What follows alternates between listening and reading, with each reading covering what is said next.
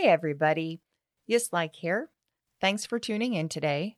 Before we start the episode, I want to let you know that this podcast is brought to you by 1,000 Dreams, a developing adult liberal arts curriculum that celebrates transgression in most of its forms.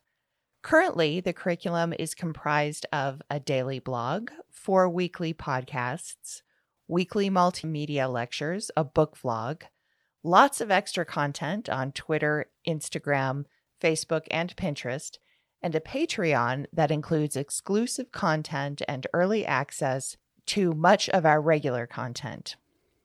You can access all of our content, including a link to our Patreon, from our central hub at 1000dreams.org. Please send comments and questions about the curriculum to 1000dreams.org@gmail.com. In the meantime, enjoy the show.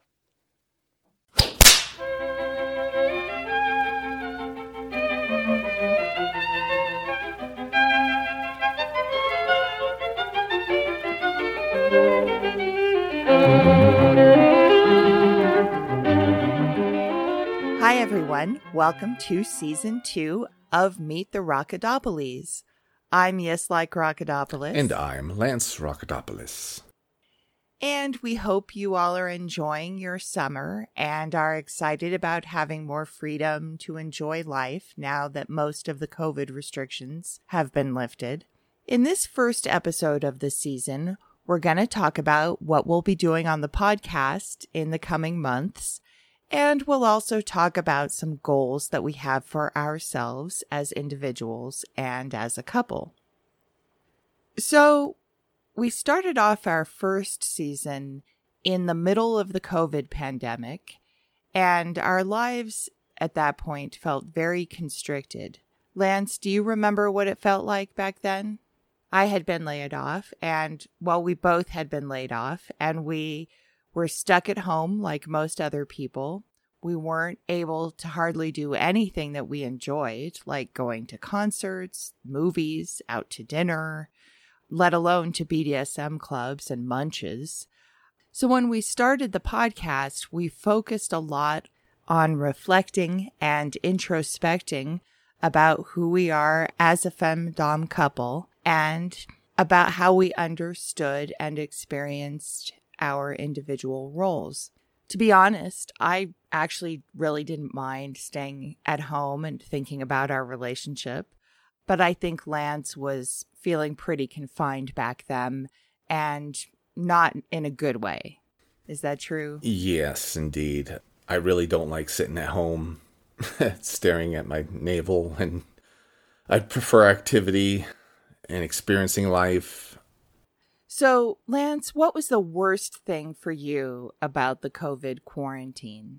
Yeah, the worst thing for me was getting laid off. Really, I was fired, which is a first for me. But truly the worst part of COVID was that we became socially isolated or socially distanced from other people. One of my goals for myself was to improve my social interactions with other people. We were starting to do that in the kink community by going to munches and play parties, and our D'Antwoord concert was completely shut down and canceled because of that. Yeah. Well, that might have been because Ninja turned out to be a rapist, but who really knows the truth there? Well, for me, the hardest part was probably not being able to go out to eat or to the movies. Other than pizza, the takeout was always cold. Actually, the worst thing was probably having to wear my mask in the grocery store. I'm not an anti-masker at all, but I did not like wearing a mask in public all the time. And in the grocery store, it made me feel extremely claustrophobic for some reason. Like every time I would freak out. And it messed with your glasses too, and mine as well. It fogged oh my them up. God. Yeah, and then with all the grocery pickers, right, for the remote shopping or whatever, clogging up the aisles. With those huge shopping carts that are like 10 times bigger than the normal ones. Yeah, they could have had them do that overnight or at least in the evening, but they didn't want to pay, second and third shift wages for that. So anyway, yeah, nobody died on us. That was really a plus. Our children survived school in the COVID situation. Yeah, I feel that my daughter's education suffered during that year. Yeah. My daughter's social life definitely suffered. That was last year was supposed to be her first year of high school, and it was completely fucked up, you know, which is, I mean, these are definitely first world problems without a doubt. Is there anything you miss about COVID? Yeah, there were a lot of companies offering free stuff during COVID. Like, for example, I got to listen to Sirius for about 2 months for free.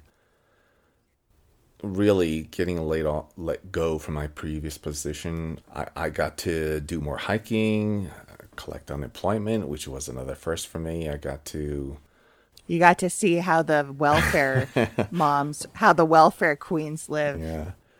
Yeah, I don't trade that little bit of money for that insecurity, though. It's nerve-wracking. Well, I also have to say that I did appreciate the cheap gas, at least in Colorado. That life is over now, for sure. And the lack of traffic, too. Yeah, definitely. Yeah, driving all the way down there. Yeah, it was like nothing.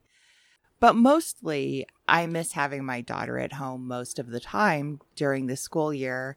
And now that it's summer, what I miss is not having to chauffeur her around to all of her activities all the time. So, Lance, with all that time for introspection during quarantine, what's something that you didn't know about yourself that you now really like or appreciate or are grateful for in yourself? And also something that you didn't know about yourself that you now see and would like to change or work on? I'm not sure whether I found out anything new about myself. I think a lot of the things that I've been trying to improve upon myself have been known. And I think I've made progress in the way that I communicate with you. During that time, we really tried to focus on your emotional needs. Prior to that, it was all me. Not that I'm going to say that I'm done with that area of improvement, but I think I've made significant strides. So in general, I think I've become more empathetic. As far as further or other improvements, we've talked about my defensiveness. I tend to see criticisms everywhere, so maybe I need to not take your corrections of my behavior as personal insults. Right. They definitely aren't. And yeah, it's hard on me, you know, as a dom, because I have to give corrections and then to get, you know, hostility back for that puts me in a weird double bind. Right. Anyway. Yeah, and as you've correctly pointed out on numerous occasions, this is what I've signed up for, so I shouldn't be reacting the way that I have in the past. So that's something that I definitely will work on.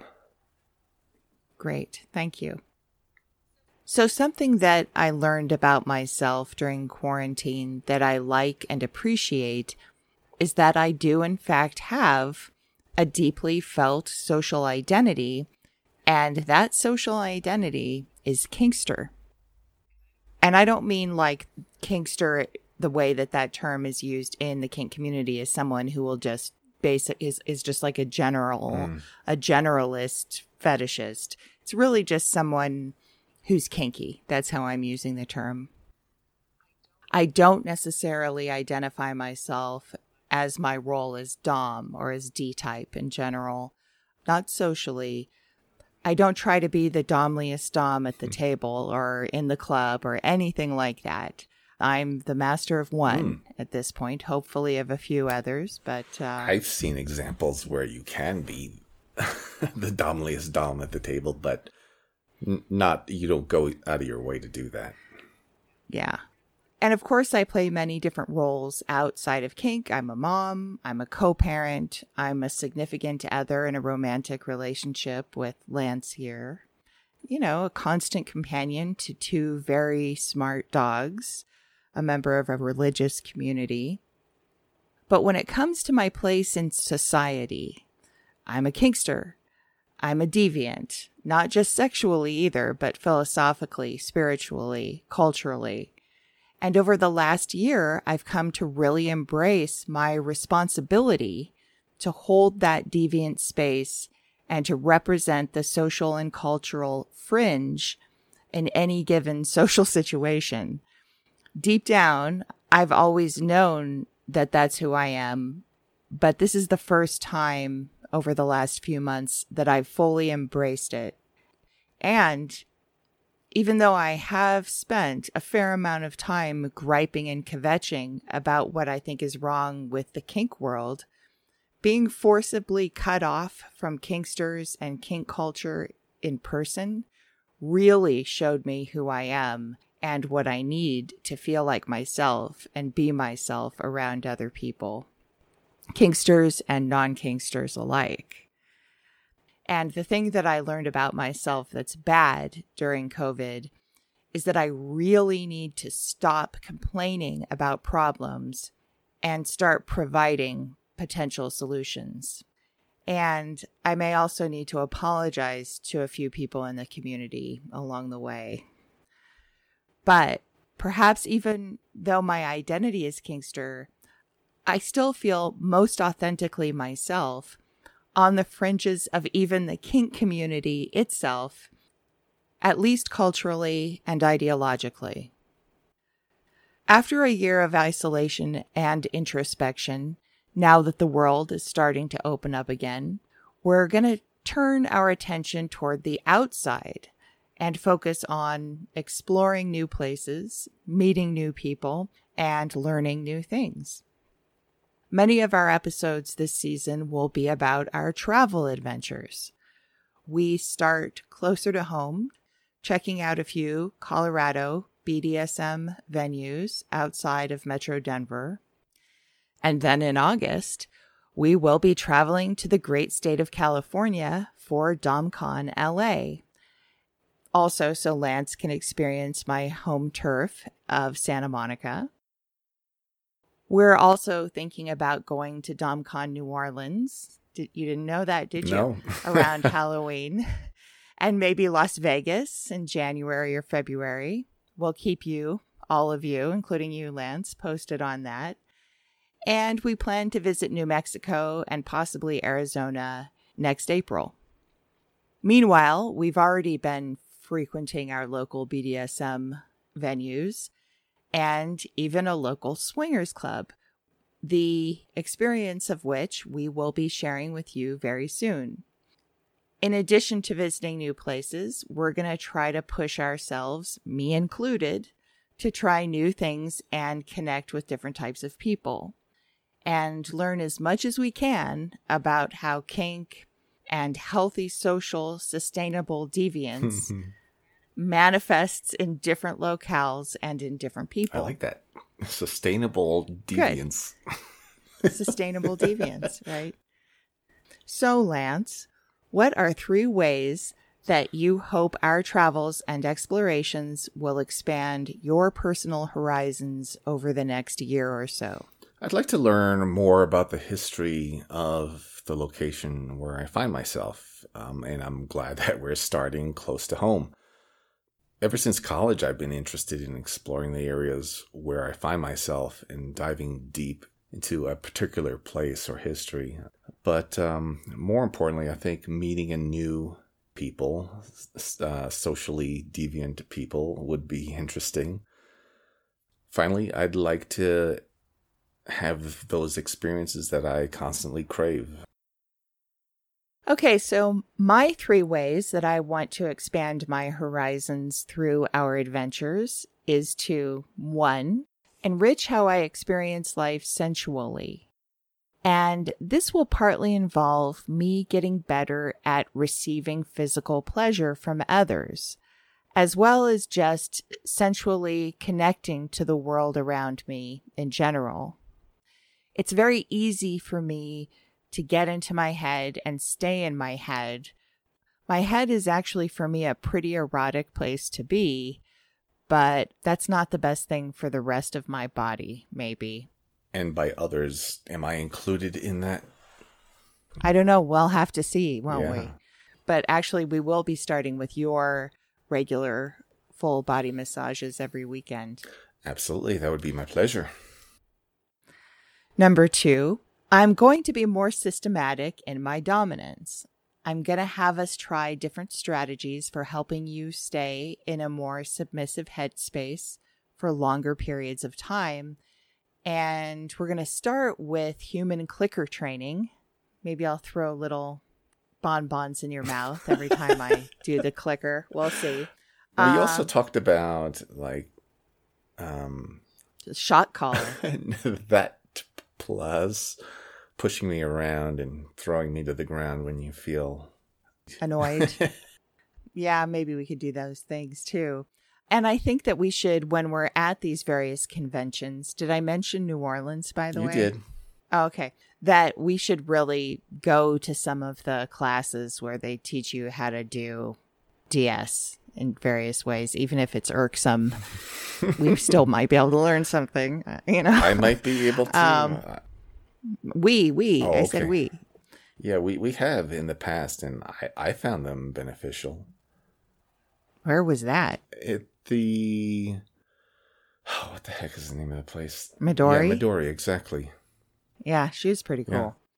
Yeah. And number 3, I am going to actively explore different ways to expand my personal agency in both vanilla and kinky spaces from my position on the social and cultural fringes of both worlds.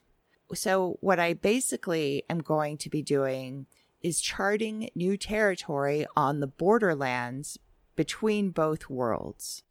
We're going to be talking about Borderlands theory, just so you know, on our Kink Theory podcast, plug, in case you're interested. Yeah, I'm interested. This is the first that I've heard of it. Yeah. I think that there's a lot of connection between Borderlands theory and kink, and that'll be something to look out for. So join us on our new adventures through this strange new world of face-to-face interactions. Next time, we'll be talking about our adventures at the Scarlet Ranch. Until then, check us out on Twitter, Facebook, Instagram, and Pinterest. I'm doing my best to keep up on all of that newfangled stuff. Yeah. And also our 1,000 Dreams website is up at 1000dreams.org. Have a great week, everybody. Bye.